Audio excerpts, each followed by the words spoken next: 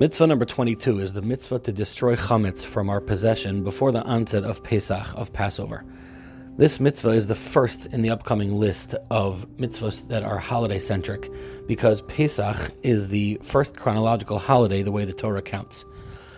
Chametz is defined as a product from one of the 5 primary species of grain, barley, rye, oats, wheat, or spelt, which has had the opportunity to rise. There are various negative commandments associated with Chametz on Pesach. We are commanded not to eat it, not to own it. However, this specific mitzvah is a positive commandment, focusing on the process of manually getting rid of it. In other words, when we get rid of our Chametz, we fulfill this positive commandment and also the negative commandments by virtue of the fact that we no longer own the Chametz. It is not in our possession.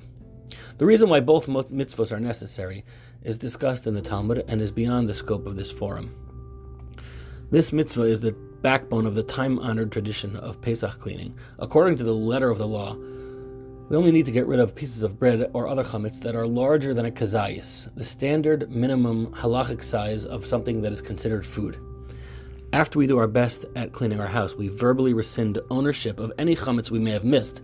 That way, if there is indeed still chametz somewhere unbeknownst to us, it doesn't belong to us anymore and does not constitute a problem on Pesach.